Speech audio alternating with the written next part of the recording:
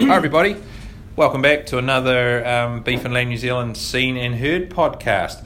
Look, this one's a big one. You'll hear why as we talk through it, but it's doubly special. This one will be the 100th podcast that Beef and Lamb New Zealand have put out, which is a pretty big milestone for us. And about the same time, by our forecasts, we're going to hit 100,000 unique downloads of our podcast, which is also a pretty big milestone, and certainly not one we necessarily expected to hit when we started this channel. So look, thank you very much for your support. But the other big thing that we're going to mark in this podcast, and we thought we'd do a special podcast to mark it, is, well, it's been described as the jewel in Beef and Lamb New Zealand's crown. It's helped, I know, tens of thousands of farmers with objective information over the years, and it's a source of unimpeachable evidence when the industry goes to argue its case with the likes of central government. Because this month, July 2020, Beef and Lamb New Zealand's Economic Service marks its 70th anniversary. And to talk about the history, where it started, where it's been, where it's going, what it does, I'm joined by Rob Davison, Executive Director of the Economic Service. Rob, I know you've been here a while. You haven't been quite here since the start of the Economic Service. But thousands upon thousands of farmers, I know I've heard you talk either face-to-face or in the media, things like that. Let's just talk about, what's your current role with the Economic Service? What do you do? Current role is, my title still stays as Executive Director of the Economic Service, but I'm more in the background now, and Andrew Burt, our Chief Economist, is really running the Economic Service, and technically I report to him now. All right, we'll talk a wee bit about that, but look, let's cut to the chase. You and I have both been around a while. In that time, we've had meat boards, wool boards come and go, merge, bits fall off, wool levies come and go. Why has the Economic Service lasted 70 years when everything else has changed so much? I think the fundamental principle is the core of information, and the Economic Service, which we'll talk about in a wee bit in a minute, but it's that sheep and beef farm survey, which is a survey of what's actually happened on farms. It's actual farm data, and it's rigorous, and it's a full survey of the farm. It's all of its business practices, it's all of its animal practices, it's all of its physical fertiliser practices, and financial performance of the farm. So if we go back, the genesis of the Economic Service was a Royal Commission in 1949, and paraphrasing, finding out of that is there was no source of facts that the industry could soundly formulate and make decisions on for future direction, something like that. And out of that, the recommendation that the Wool Board and the Meat Board set up a joint organisation, which was the Economic Service, and we were the Economic Service of the New Zealand Meat Board and Wool Board. So we had two masters at that point. From that, it soon became pretty obvious that to meet the requirement about reporting on factors that affect future production was one of the requirements of the Commission, as well as sound base of information for making decisions.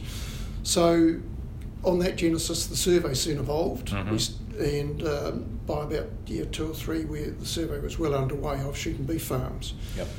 It struggled along for about probably 10 towards 15 years trying to define what a sheep and beef farm was. We had farm classes, which has evolved based on management systems. So we have 8 farm classes based on the most extensive, which is high country South Island, high altitude, and graze the high country in the summer months and bring it down and stock down in the autumn for the lower valley floors.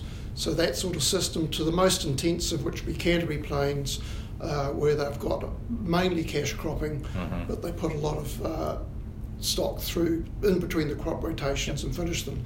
So at the moment in the South Island, we're just working out the other day for a project that about 15% of the South Island lamb production will be going through the cash cropping farms going in. So they are a bit of the fabric of it.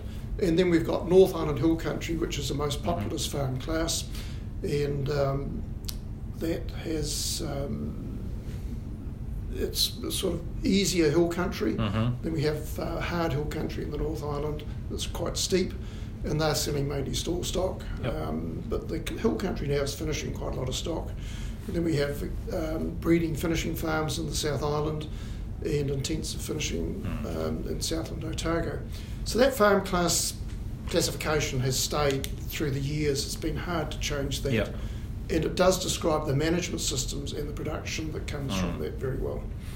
And these farm classes span a lot of regions. They're not regional. They're around the whole country. Except classes are specific to each island.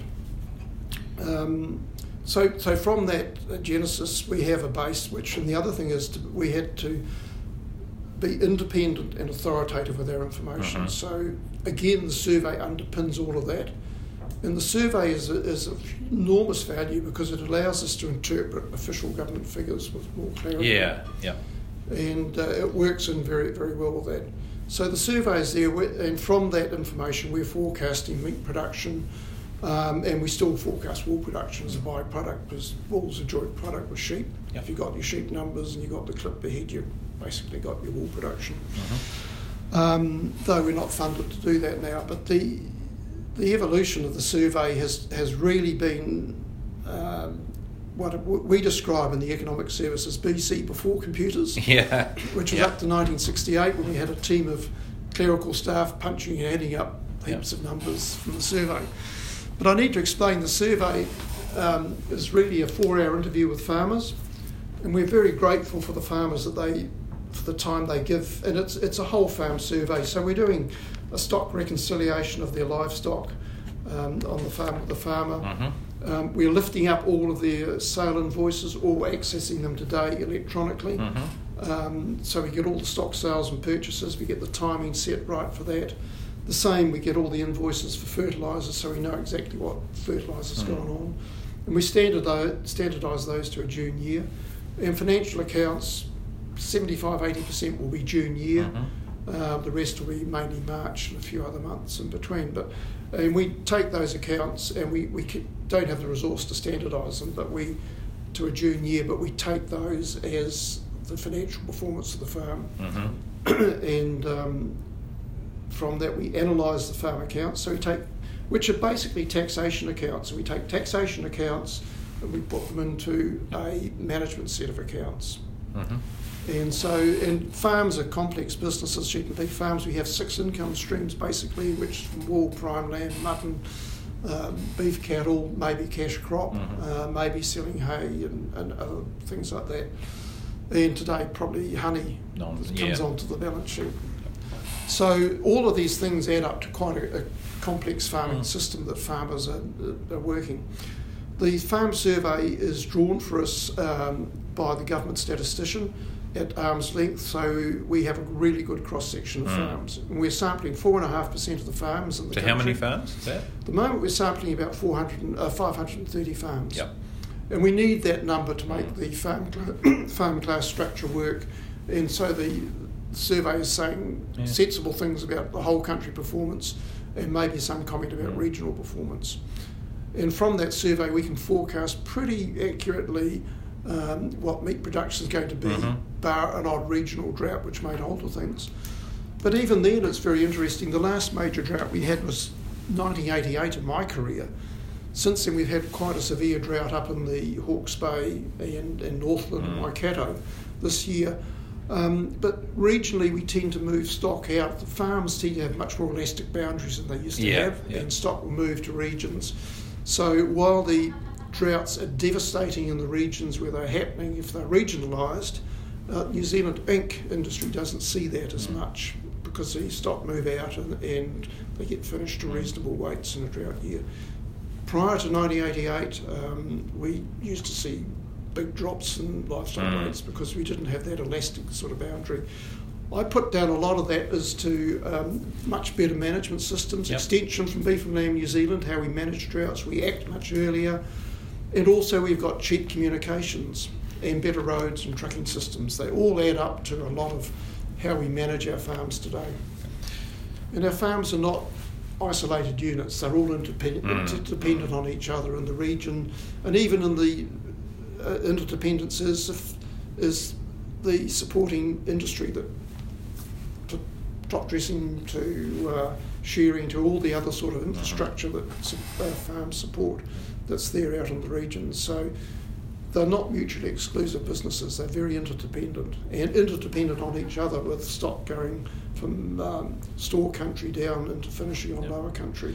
I suspect this might be the case that I wouldn't have to ask many questions because I've heard you talk about this a few times. I know how well you know it and how passionate you are, but I just want to drill into a couple of those things. Around about the 450 farms and one of the key 550. Okay, 530. And one of the key things there with those farms is we'll talk about how they're selected, but you go back to the same farms for as many years as they're still relevant, and the farmers will have you. Basically, it's a long term. It's not the different farms every year. Yeah, well, to make the survey work, and statistically, the average life of the survey would be about 7 years. Yep.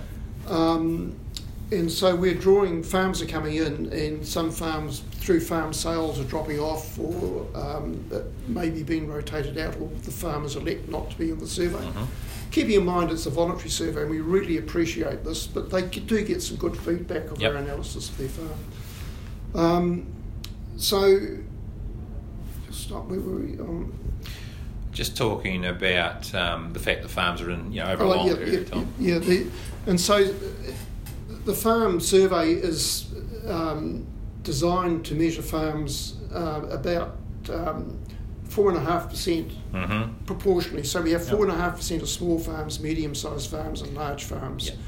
So as you'd understand, there's quite a few, very large farms, but we still have a 4.5% sample of those. So that 4.5%, is that just set? That was about the number that gives you a robust or statistically significant sample. It gives us a sample that we can work with statistically, and it will sum up regionally and give us really good New Zealand information.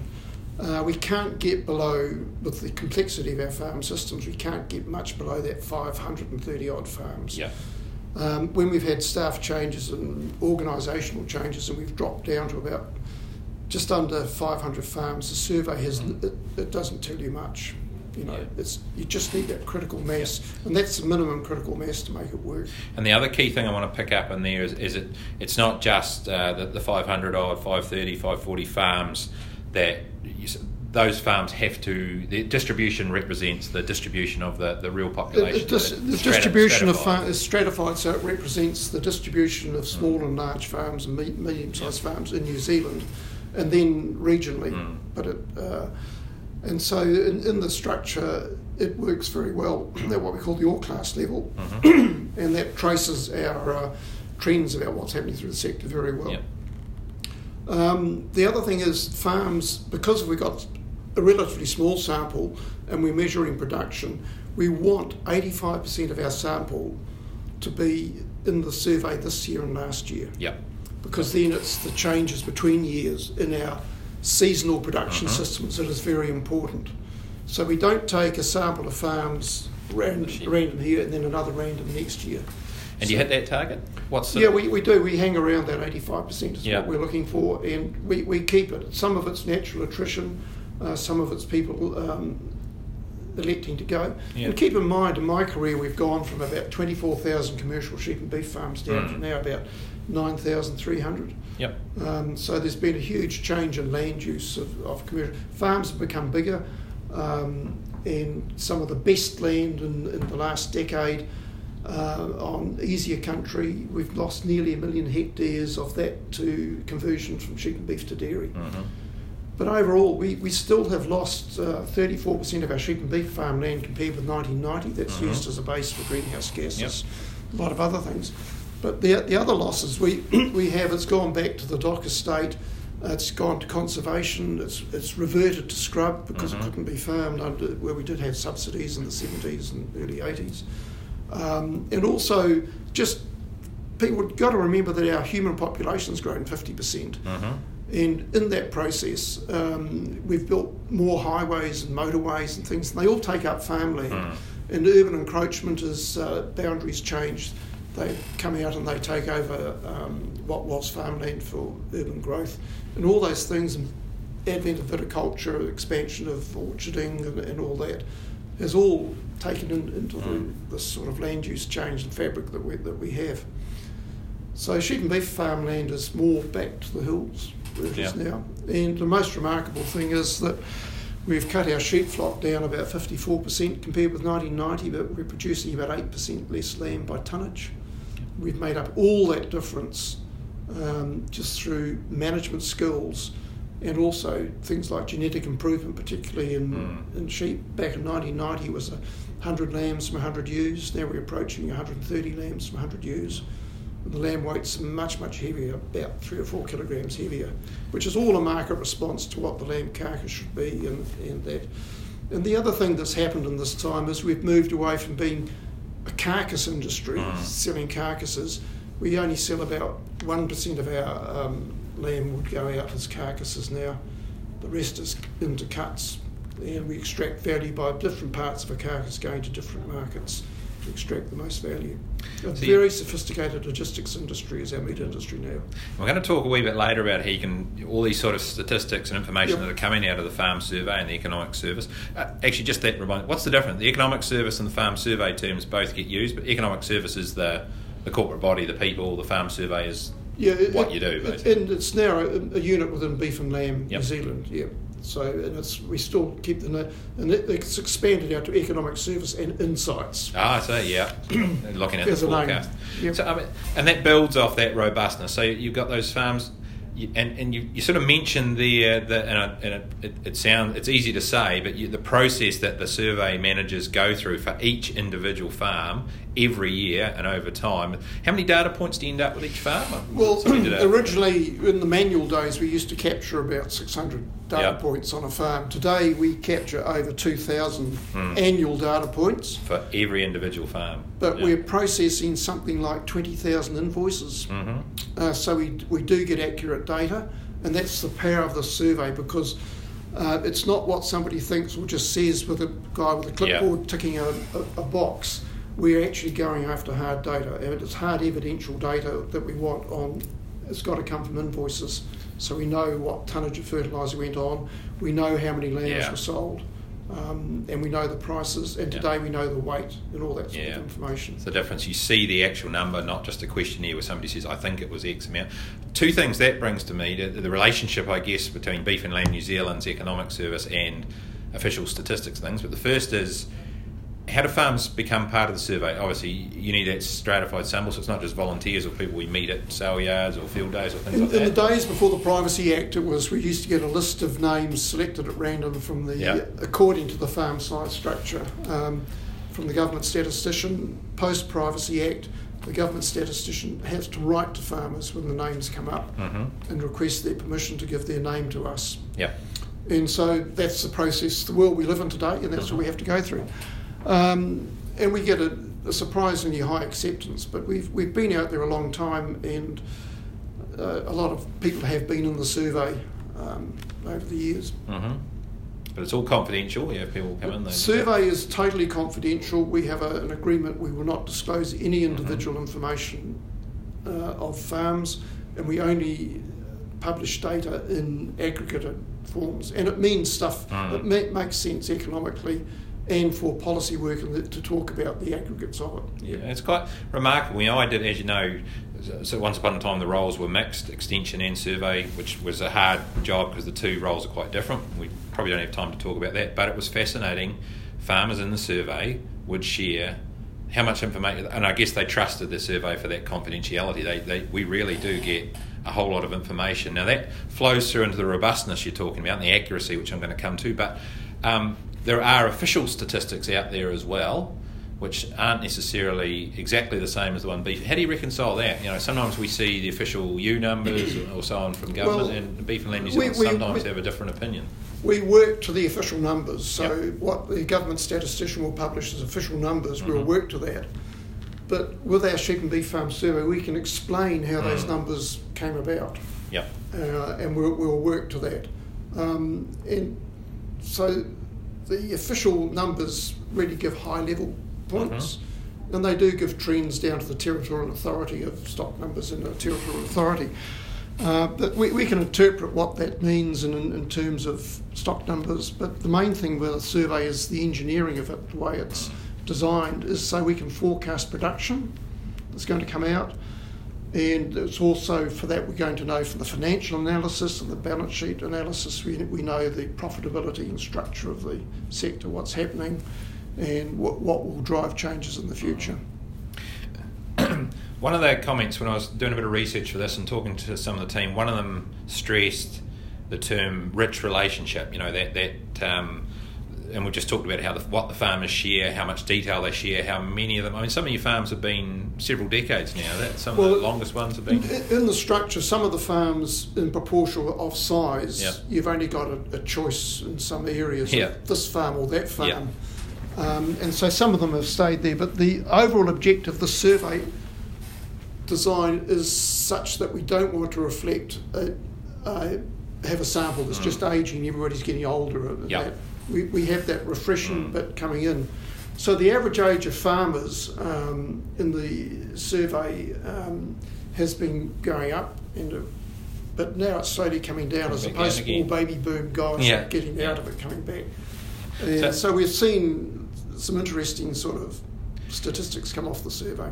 But there's always two parties in a relationship, at least two, and obviously the farmers, and we've talked a bit about what they give, but on our side of it, the staff. I mean, how many people you got on the ground? I mean, and it's a full-time role. What do they do day to day? We basically have 8 what we call ESMs, Economic Service Managers, in the regions, and they survey the farms. They physically visit the farm. So they're doing what, 60, 70 farms each? We're doing about 70 farms each,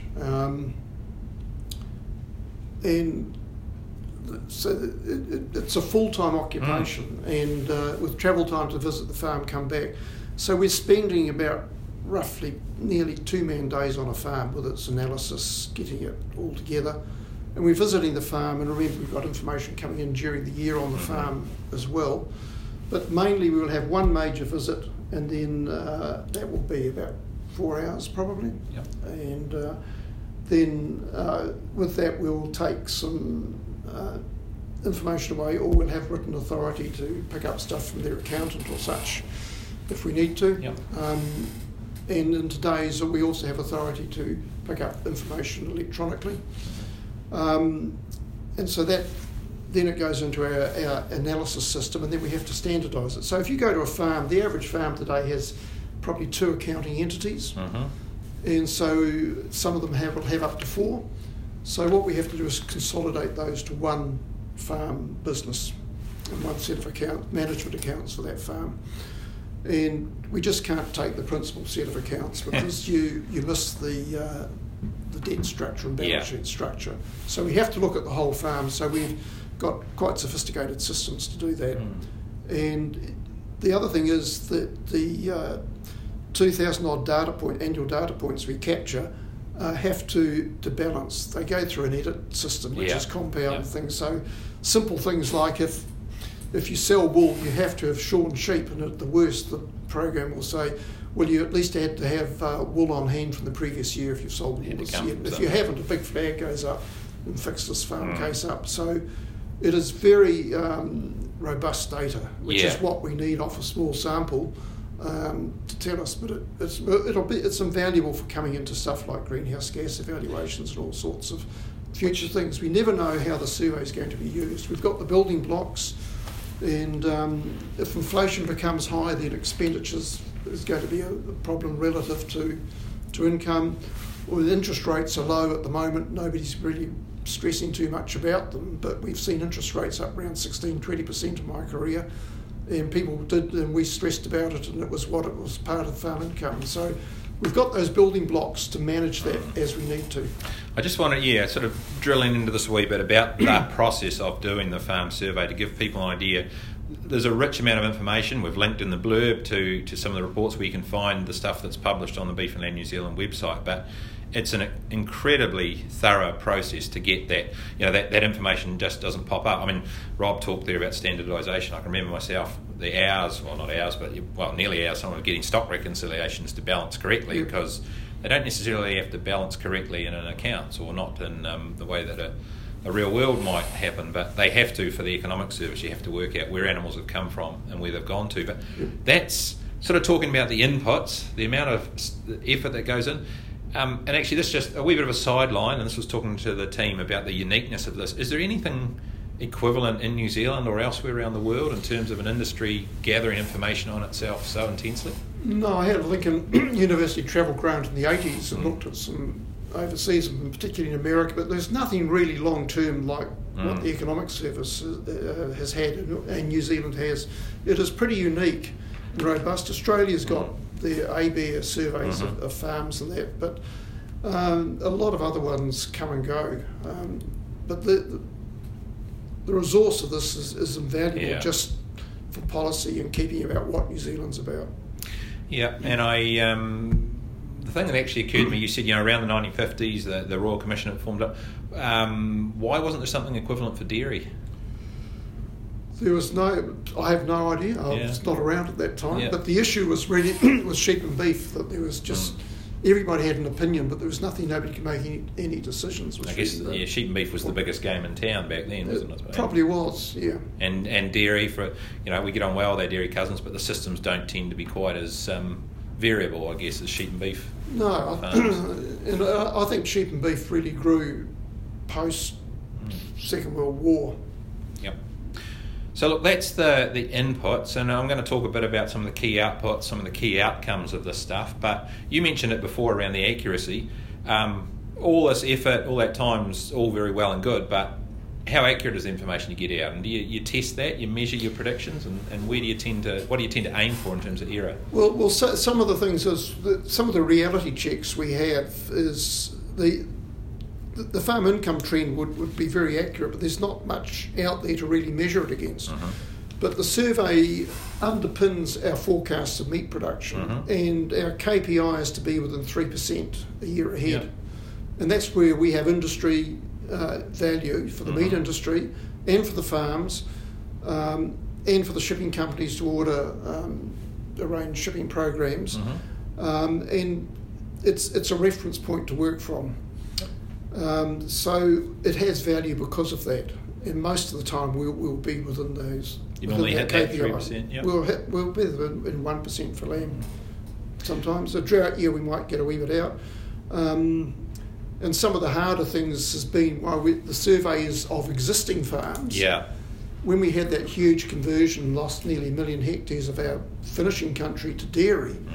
We then had to have a separate sort of work with the dairy industry to try and figure out how many dairy farms were starting up, because they displaced sheep and beef, which had to go into the system elsewhere and come out and slaughter stock.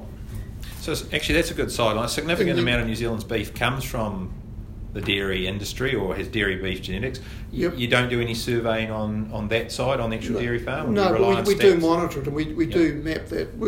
Of the beef, of the cattle slaughtered, we would say 70% would have dairy origin genetics in them today. And so that leaves 30% of traditional beef out there at the moment. So it is quite big. Yeah. And the cull dairy cows are a big component. Yeah, we're slaughtering around about 800,000 of those a year now, annually, give or take a bit with the dairy industry's edging ahead or not. Coming back to that accuracy thing, every year when Beef and Lamb New Zealand come out with when do you do your lamb crop forecast? You do the tail end and docking percentage figures. That's around. We just have completed our stock number survey of livestock on hand as at 30th of June. We learnt long ago never to go and ask farmers in May or April what stock they'd expect to have on hand at 30th of June, because intentions are never actions. Yeah. And I always just say, euphemistically, I always intend to lose 3 kilograms, and I still do. Intentions are never actions. And we learnt that with surveying farms long ago. So we actually wait till the 30th of June, and then we come out with a survey. And farmers, because they've been through our survey process, give us very insightful information about what it is. We also pick up seasonal conditions and other comments about what they've done at that point. And so that's our livestock survey. The lamb crop survey, again, is we survey after lambs are born. And that's top of the North Island down. We'll finish early, and the lower South Island is a much later lambing district, so that's why it takes a bit of a while to get that. But we've learned always to ask what has happened on the tailing percentages. That's an interesting thing, because the process you detailed, it's a very objective process. It's very analytical, algorithmic, if you like, processing numbers. But that rich relationship comes in there. I think that farmer opinion, farmer feedback, farmer comment actually does play a big part in your forecast. And your farmer feedback is very important, and we are about to do our outlook for 2021, and all of our farm survey people will meet on that. And we have a process going through where you could use mathematical models to predict stuff going out, and we seed the regional staff with our forecast prices, and we forecast the prices in consultation. We talk to all of the meat industry guys, and we talk about prices, the expectations in each market, like UK, rest of Europe, North America, US, China, Taiwan, and out of all those forecasts we get, and we talk to the marketing guys about the in-market pricing. Then we have our own exchange rate model, so we don't want the company's interpretation of the exchange rate looking ahead. And it gives us surprisingly good feedback as to where the prices are going to go. The only thing we can never get is the exchange rate. Nobody can. But the in-market pricing is pretty good, and then we bring that back to New Zealand. We model what a lamb price and steer price will be in New Zealand. You're highly accurate with production figures, low single percentage errors. What's your targets, or have you ever measured yourself? Is it against prices forecast? Yeah, in-market prices are pretty good.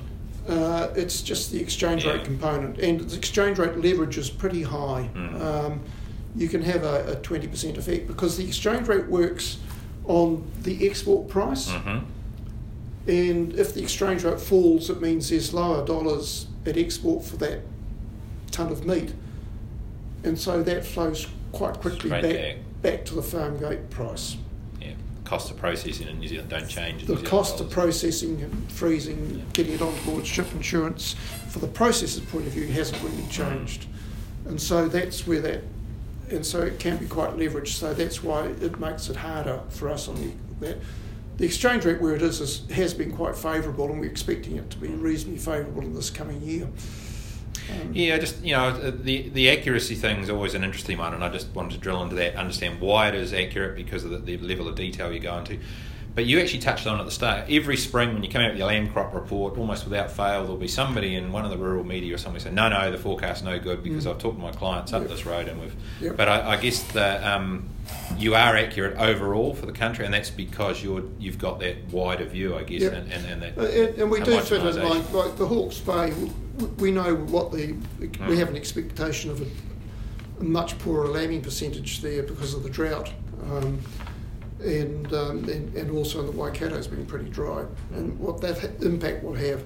So we have a view on all that, and we model that, but it's the actual farm data we get at the end that validates that or not, and that's what we'll work from.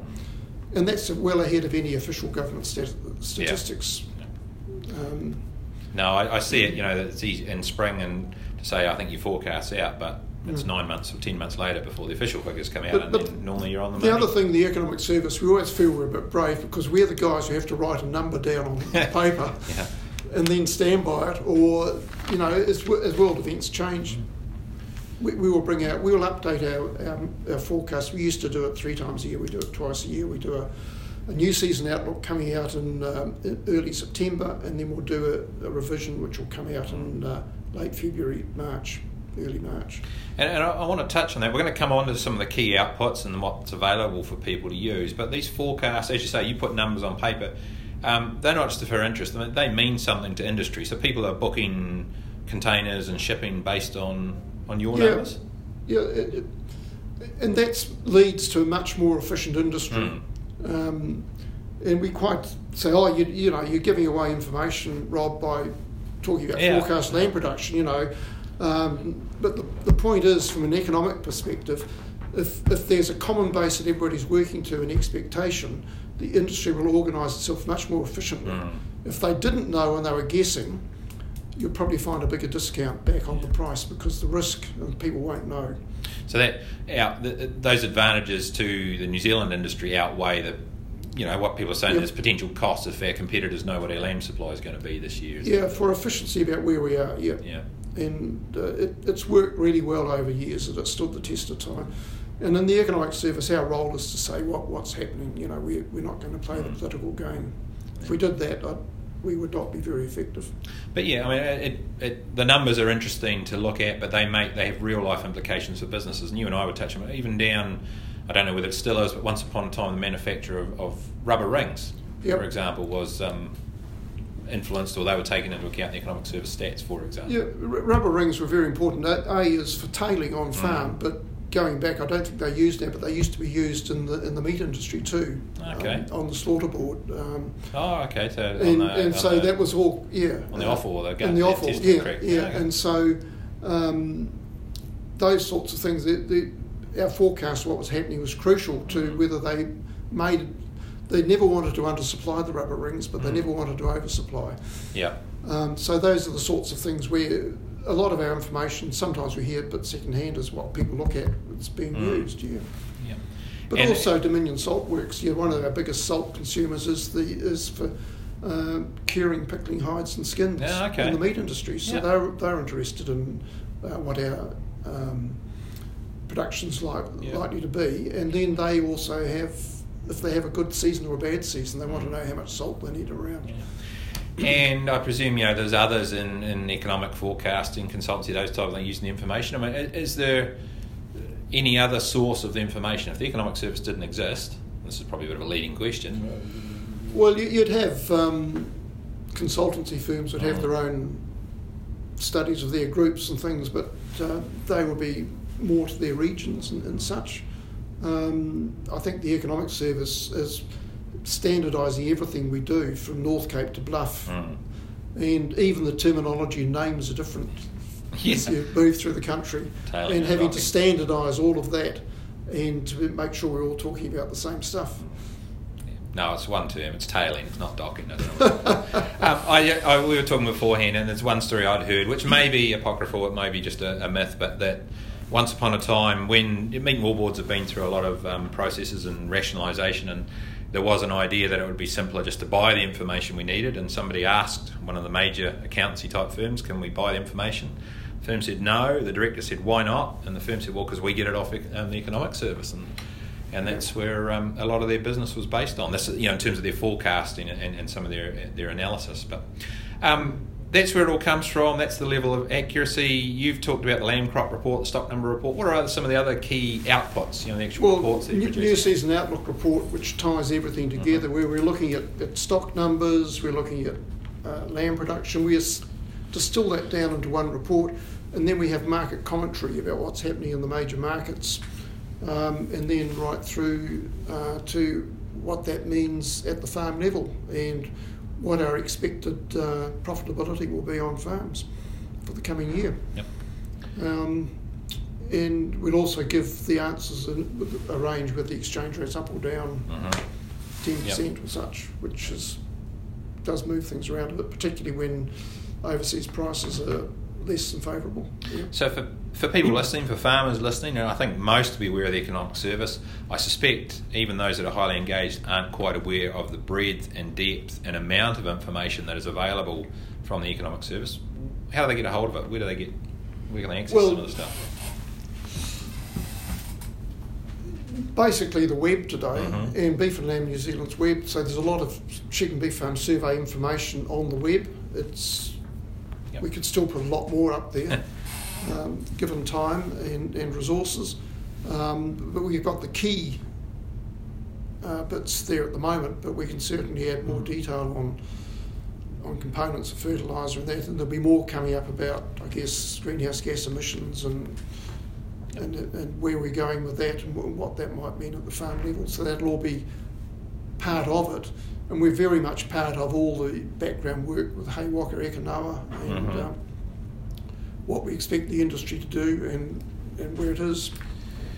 Right down to trees for carbon farming versus sheep and beef farming. Yeah, one of the comments, very topical now. One of the comments I had passed me when I was again doing my research and prep for this was basically that the Economic Service data is essential for pretty much all our environmental activity, all our extension programs in our science and research and our market stuff. So there's pretty much nothing in Beef and Lamb New Zealand that doesn't rest, in part at least, on the Economic Service data.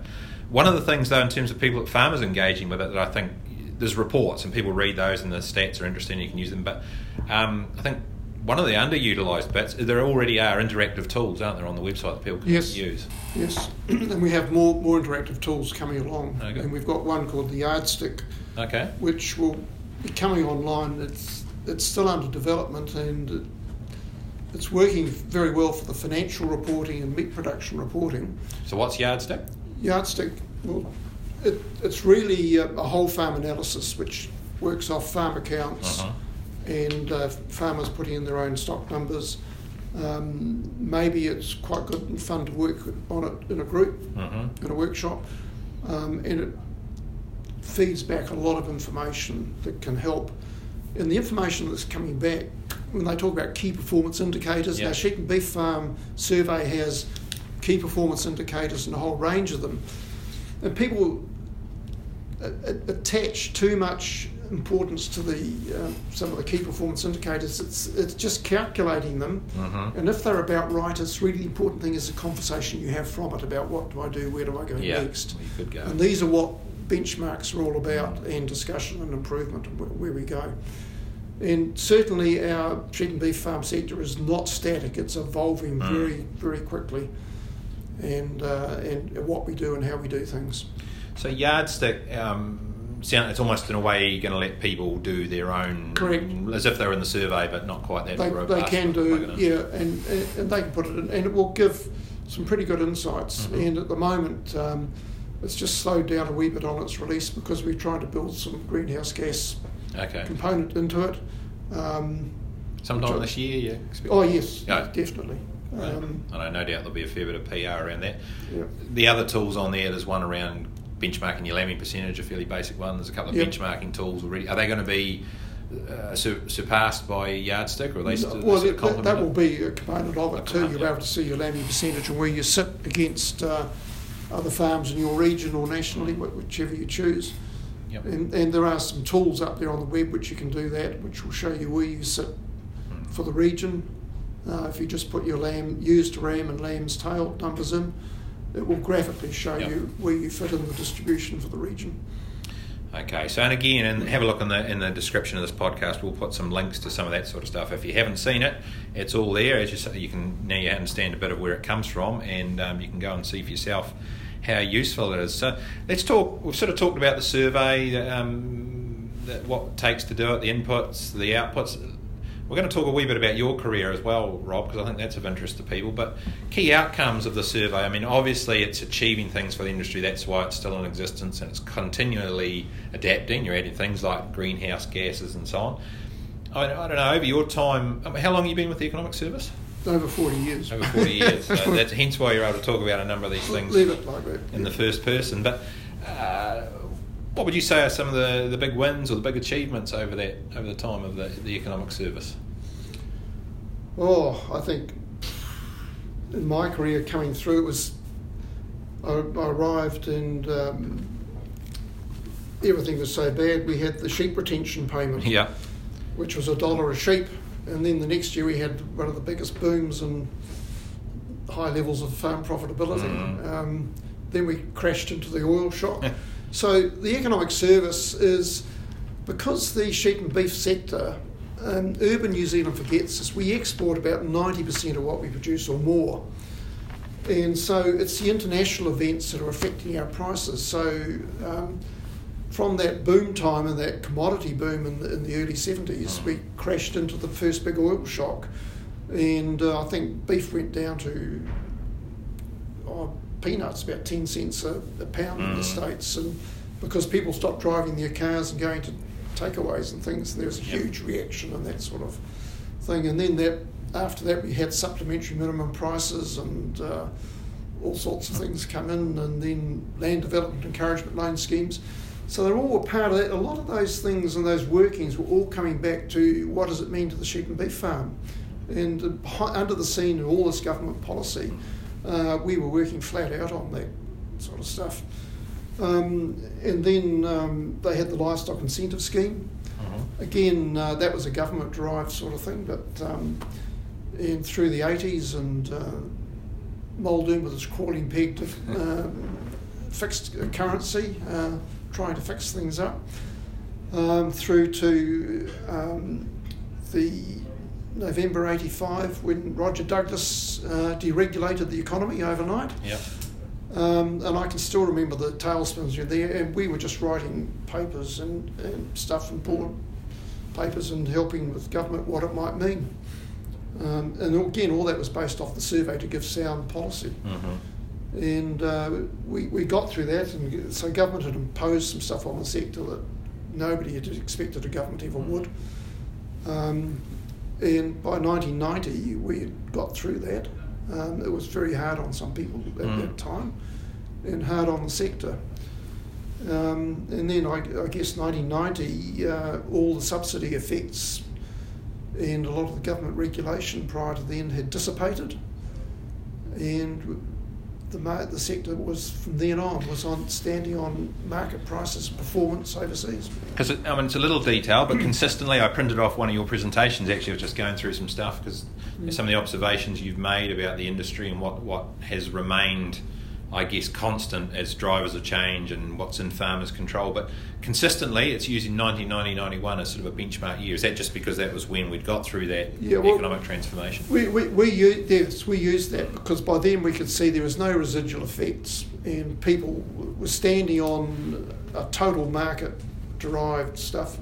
I think the Wool Board back then had a bit of a flurry trying to get some support in the early 90s, but that was a no. Yep. And coincidentally, 1990 is also a base year for greenhouse gas type reference point as to where you move from.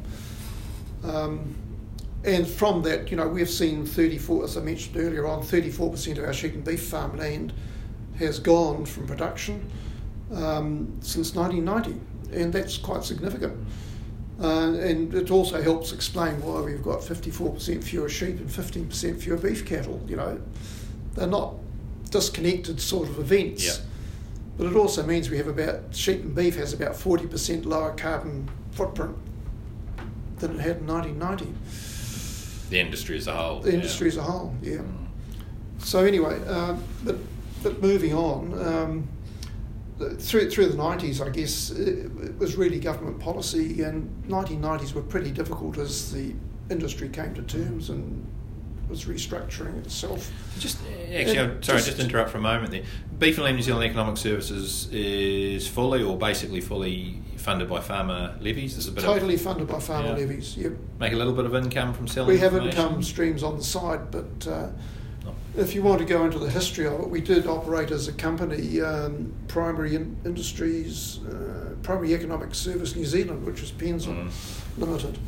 And the board still were the principal funders of us. And in those days, we had a lot more meat companies, and we had a lot more stock and station agents who were clients. And as they all started merging and stuff like that, and all going out of business, like the Dalgetty's going, and Williams and Kettle, and the Vesti group of meat companies went. All those sort of came down. The market base became smaller and smaller. And what was happening in the private sector is, and as it became smaller, companies would then want to put a caveat on anything you sold them. You couldn't sell to somebody else. Yeah. So your market, and a lot of New Zealand consultants consulting to New Zealand industry had the same thing, like telecom and all that sort of stuff. If you wanted to keep in that thing, you had to go overseas, and that was for consulting. We didn't get into that, so it came back with restructuring of the boards, and then the Wool Board went, and it was Meat and Wool New Zealand, and then that evolved into Beef and Lamb New Zealand. It was Meat and Wool Innovation for a while there. I think were you part of that? That's right, yeah.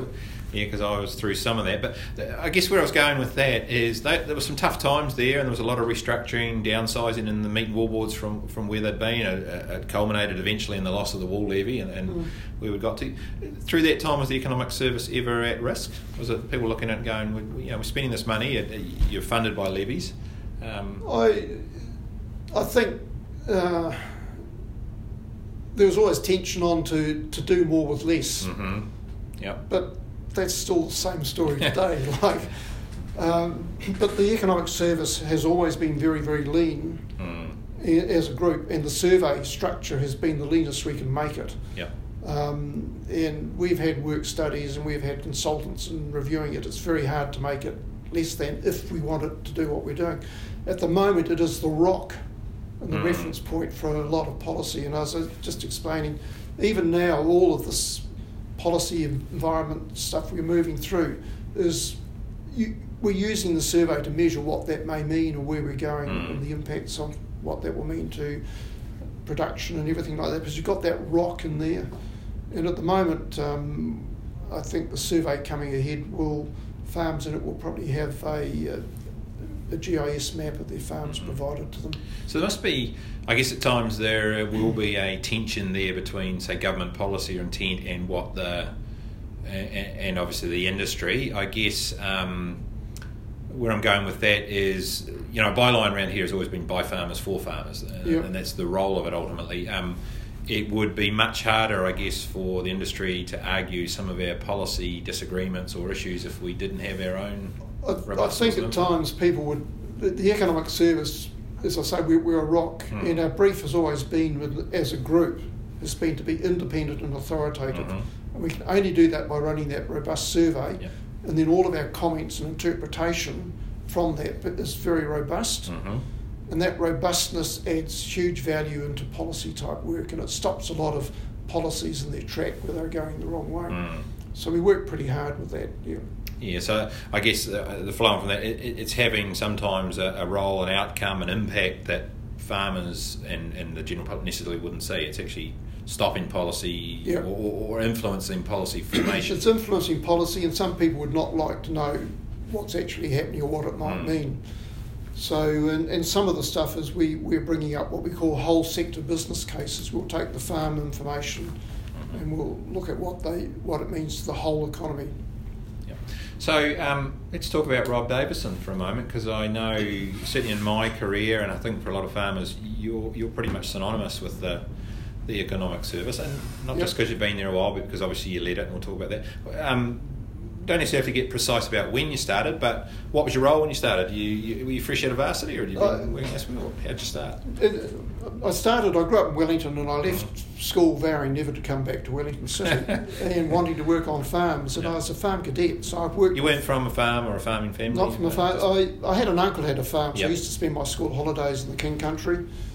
But when I left as a farm cadet, I worked for a year in Waimahaka down in Southland. I spent a year in Canterbury on largely a dryland livestock farm with a wee bit of crop. And moving north, spent 18 months on the Wairarapa coast as a shepherd. And bit of time in Pahiatua and Ratahi, Awakuni, as a young lad. And in that period, I also did a diploma in sheep farming. And still passionate about agriculture, and worked in the King Country on a farm there for nearly a year. And then I met a guy, Jim Stewart, from Lincoln University, travelling around the North Island, and I liked the idea of this Bachelor of Agricultural Commerce degree he talked about. So the diploma you were talking about, had you done that? I did a diploma before that. Through correspondence? Or? I did a diploma at Massey University, a sheep and beef farm diploma. And then you saw the light enough to Lincoln. And out farming again, and then wondering, times were pretty tough round then, and Muldoon was, I think he bought the first devaluation in the currency and stuff.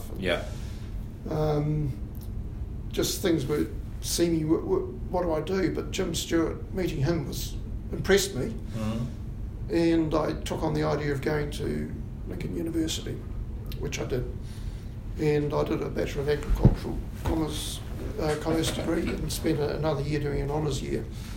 Then at that point, I met Frank Ward, who was director of the then Economic Beef and Meat and Wool Board's Economic Service, and I had an interview on the front seat of his car, and he was a return service with one arm, and I just this big one hand came out and shook my hand. Congratulations, I'm employing you as a research officer. Just like that. So job interviews are not like that today. No, a bit more difficult. And I arrived in Wellington, and here I am. And worked as a research officer, then economist, chief economist, and when Neil Taylor left to work for the Meat Board, I applied for and was accepted in the role of executive director of the Economic Service then. Yeah. Which I'd not had experience really in interviews, but the interview they gave me, I'll never forget, which was a panel of 4 people sitting there, poker-faced, and said, Rob, you know the industry, we're not going to ask you one question, you tell us for 15 minutes what you're going to do with the Economic Service, and don't stop. And having sat outside the interview room and heard the previous incumbent having roars of laughter and things like that was quite off-putting. So what did you tell them? Can you remember what you... Well, I talked about that, and I talked about what I couldn't promise to do, which if I was green I probably would, and how I saw the industry, where it was going and where we would be effective and the influence we would have. And I remember pausing about after 10 minutes, and they just all nodded and said, continue, don't stop. And so that was it. Yep. Then I went off to a coach to see how to be interviewed, and that was not in his book. Not the way to do it. That's a great. But anyway, so that's how I... And did he... Is it, thinking back, or thinking what you can remember from that interview, has it panned out how you thought it would or how you hoped it would? Yeah, very much, yes. Yeah. And there were tensions at times between the Meat Board and Wool Board as to whether we would keep going or not, and things like that. And wool prices would rocket up, and the Wool Board then was collecting 6% of the wool check, and they'd have a lot of money, and they would expand, and then the wool prices would come down, and they would, well, look, we cut everybody else down 25%, you're going to cut you 25%, so we'd have huge arguments about, well, we didn't expand. Yeah. And so I went through all that sort of management sort of stuff back then. But that was part of it. Perhaps we should cut that out of the... No, it's interesting. But it's how it was back then. It was. And I think, a lot of the farmers, we talk about the age of it, they're aware of what went on, and it's the history. Some good things have come out of it, some things we've learned from and moved on, I guess. Just thinking about it technically, you're talking about the number of farms. Was it always that 4.5% or thereabouts, even in the early days when people were doing a lot of stuff manually? We always had around about... statistically, we need about 530 farms with the farm class structure to make it talk about New Zealand from North Cape to Bluff and get it together. And that's the minimum. So whether you've got 24,000 farms or you've got 9,300 now, we still need about that number of farms if you're going to make worthwhile comment and forecasts from that data. So I guess as some of the computerisation and other tools have come in, you've kept that number of farms, but that's when you've been able to grow the number of data points per farm. The number of data points has grown, and maybe the intensity of the conversations with farmers in the survey. Yeah. But it's such an invaluable resource, and the whole survey lines up right back to 1968 on computers. We've kept it so that we can look back or forward. Got it all still. We haven't, as we've evolved and changed things, we've kept it so we can look at... Legend has it, I was told, before that, it used to be here in Wellington or somewhere, it was all getting written up on huge blackboards on the wall or something, each individual farm. And you're nearly right, it was called pegboards. They were big sheets of semi-cardboard paper with a row of holes along the top, which would go on a pegboard. So you could line up various columns, and then you'd have a clerk would add them up, and they had to add them up down the page and across the page and get to the same answer.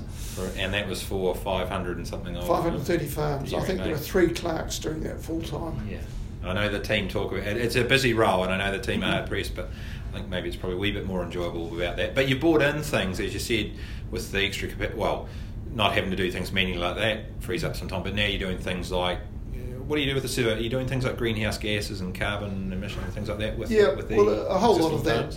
Yeah, and so we're evaluating what that means, and there's a whole lot of work behind the scenes at the moment. The gold standard for working out greenhouse gases will be something like Overseer. And at the moment we're looking, there's about 5 or 6 models out there for greenhouse gases, and our model, and we're looking at how they all measure up against Overseer. So we're just trying to work out what is the best way to get a practical one that farmers can use without too much effort.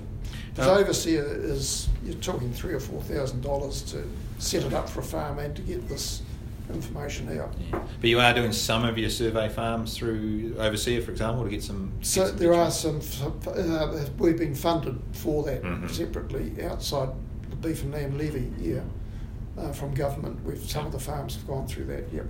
But that could be something in future. If there's a decent model, you may add for a lot of your survey farms trying to get a greenhouse gas accounting or things like that. Well, I think everybody will have to have it by on what government's saying. But, so if we can come up and take the lead and do something efficiently and that's cost effective to sheep and beef farmers and is meeting this government legislative requirement, that's where we're going. Yep. So you talked a way back, how the insights term is now sort of by the economic survey and sort of an insights, and you've talked a wee bit about where it's going. I mean, your insights for the economic service touched there some of the things that are coming. Where else do you think the farm survey, the information might go in future? Well, the farm survey, as I said, it's this invaluable set of information which can be used back at the farm level for benchmarking and is invaluable for policy and helping get sensible policy coming out of government. So I don't think that will change. And as I was saying earlier on, greenhouse gases is going to be very important. Then there's going to be your stock numbers on your farm and maybe your meat production that's coming off it. They will link very closely to greenhouse gas emissions. But also the survey, we're expanding it because it's also what other vegetative things have you got on there. And so taking account of maybe scrub is going to have a value to count, maybe scrub growing, regenerating, all indigenous growth, all that sort of stuff. What's the ungrazed areas of your farms? So there's a whole lot of work going on that, which the farm survey is the core starting point for a lot of that, for what it will mean, and to help sum up what this will mean nationally. And also to interpret the geospatial mapping of the whole country. We can interpret what that means on farms economically. They've got all these sort of things that come along, but they're disconnected. So we can connect these up and try and get very sensible outcomes. So GIS mapping, overseer, I know a lot of the invoices and for fertiliser, for example, or stock sales can all be sourced electronically. Yep. Do you ever see it moving away where it's a remote survey, where you're not having 8 or 9 people on the road full time? No, I think it's meeting the farmer and his people. I'm slightly extrovert and it's people business. And farming and the survey with what's happening is definitely part of the story, but it's the visiting farms that allows our extension survey people, when we get together to build forecasts, we've actually understood what's actually happening on the farm, because it's why we're collecting physical real data. It's the qualitative stories that go with the data as you're collecting it. It's part of the survey, and never underestimate that. So we are a people business, Yeah, no, that's the one thing I've observed, that the survey has to be done consistently, the same way. There's not a lot of room for, I guess, or not so much interpretation, but initiative and so on. The team have to analyse things, but it's fascinating when you do your forecasts to aim for that high level of accuracy, that it's not just on the numbers, that's that, I guess, that market intelligence or that awareness your team have gathered through just talking to people and hearing what they're saying. And they will beat mathematical models in what's going to happen next year. Because when you do a mathematical model, it's giving an answer on average of the past. And you can do all sorts of tricks and things with that. But guys who actually can consolidate all the farms they've met, and they're working seasonally within the industry, they've got all that. And that gives us that edge on our forecasts. So as an economist, I look at all the mathematical models, but boy, you've got to listen to people for next year, because this is where you're going to get the quality and meaningful answers. Brilliant. Hey, look, speaking of forecasts and outlooks, I know you guys are just about in almost your peak workload at the moment. Yep. Yeah, and yet I've dragged you away for an hour and a half or so from your job right. to come and talk about Please this sort of thing. Cause Love talking. Yeah, no, I think people who've heard you over the years will know that, and that's why we wanted to, as I said, we wanted to mark our 100th podcast, and we really wanted to mark 70 years of the economic service, the Farm Survey, for the meat and wool boards, their predecessors, their various iterations over the years, and I've been there for a wee bit of that time, but certainly not as long as Rob. But I don't know. Is there anything else you thought we might talk about, or you wanted to cover, Rob? We've covered a fair whack. I just really appreciate the time that individual farmers give Beef and Lamb New Zealand via its Sheep and Beef Farm Survey. It's crucial for New Zealand, and they get a reward back too from being involved in the survey, but it's nothing like what the whole industry benefits from. Definitely. No, and I know a few of them will be listening, so hopefully that's probably given them some insights into what they're part of that they may not have heard. But Rob Davison, Executive Director of Beef and Lamb New Zealand's Economic Service, thank you very much for taking some time out at, as I say, one of your busiest times of the year, and I'm really glad, having worked with you for a fair while myself, to have got that down for posterity. So thanks, Rob. Thank you.